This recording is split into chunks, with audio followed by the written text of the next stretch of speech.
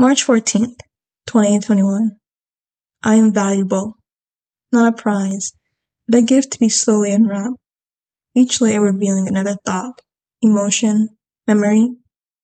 I am valuable, fragile, but not like glass, strong, but like glass. I am valuable because I am valuable.